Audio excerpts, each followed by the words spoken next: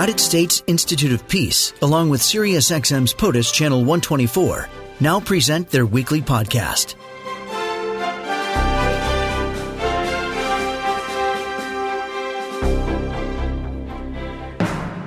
Myrna Galick is Senior Policy Analyst for China and East Asia at the United States Institute of Peace, here to discuss the Japanese Prime Minister's meeting with Biden at the White House on Friday. Hi, Myrna.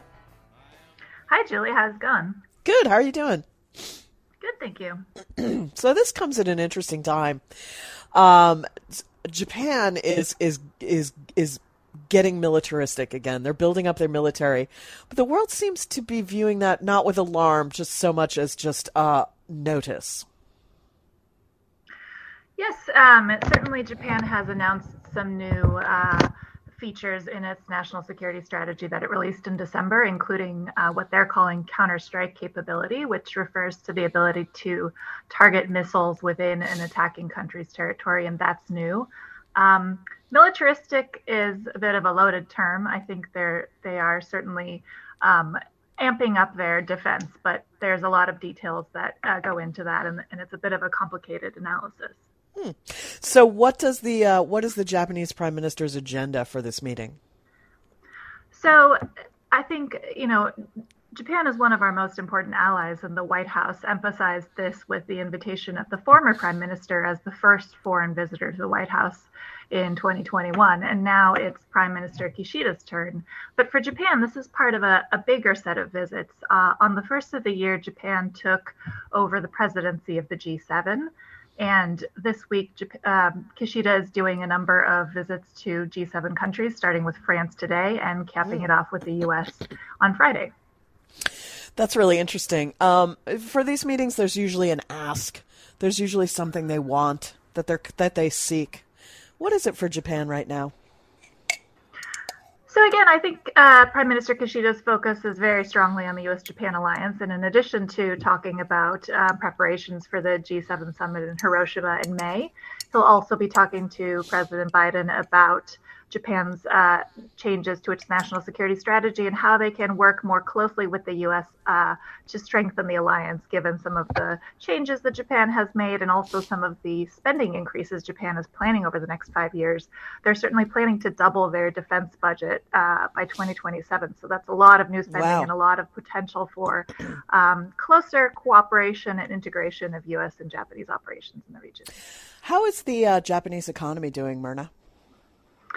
Well, the economy is doing not super great, but I really can't speak to that very well, unfortunately, as I'm much more focused on the security side of things, which is always a bit easier. There's always something happening on that front.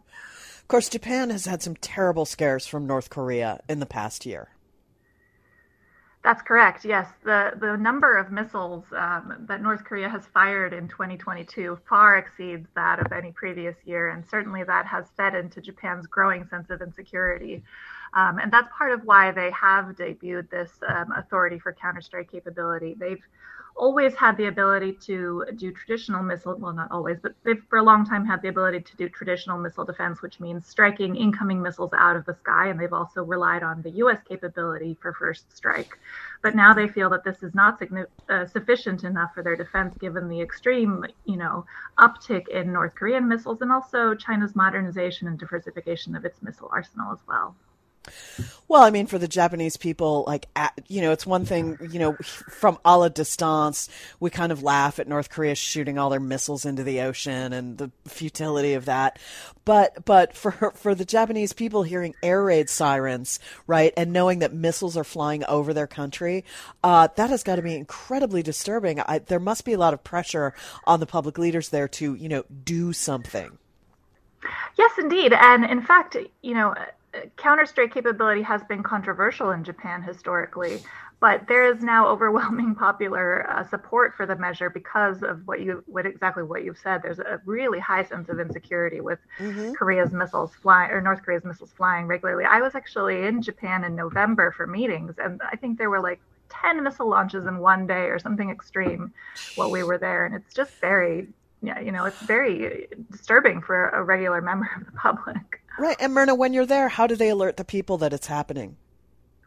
Well, there's news alerts that are happening, and I think, missiles that aren't necessarily flying towards Japan's actual territory, but maybe landing in the waters outside are different than ones that are flying over Japan. So there's different, obviously, measures for different types of missiles. And when I was there, I think there was a little bit of a less concern that they would be, landing in Japan, for example. How is the rest of the region dealing with Japan's new security ideas about itself? Well, I think it's also important to remember that Japan may have announced new capabilities that it wants to have in the next 5 years, but Japan has continued to maintain its exclusively defense-oriented policy posture. So that means that they can only respond to actual attacks on Japan, not even just the threat or potential of attack, but actual attacks that have been initiated. And it's a bit complicated to understand this because it's hard to sometimes pinpoint when an attack has been initiated, especially if you're talking about missiles that have yet to be launched. But there are specific calculations Japan has to figure this out. And so the announcement of counterstrike doesn't change this defensive-oriented policy. It just adds a layer of measures that Japan can use in the service of this policy. So certainly Japan has been very clear that its efforts are very much focused on deterrence and that's what its main priority is. So in that sense, its posture hasn't changed really.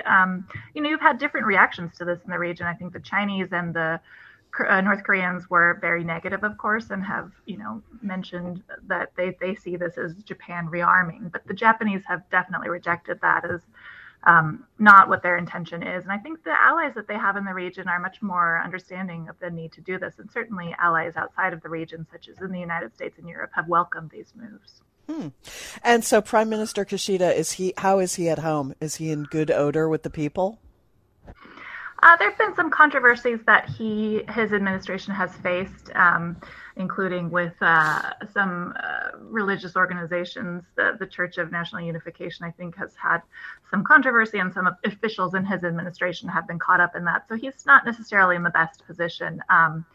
But, the G7 is a strong priority for Japan. So I think that, you'll certainly see him stay in office at least until the meeting in May. And whether or not he chooses to call elections after that, we'll see. But he has said that he can call some snap elections at an opportune time.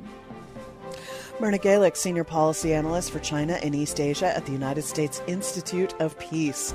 Myrna, thank you for joining me. Thanks, Julie. Have a great day.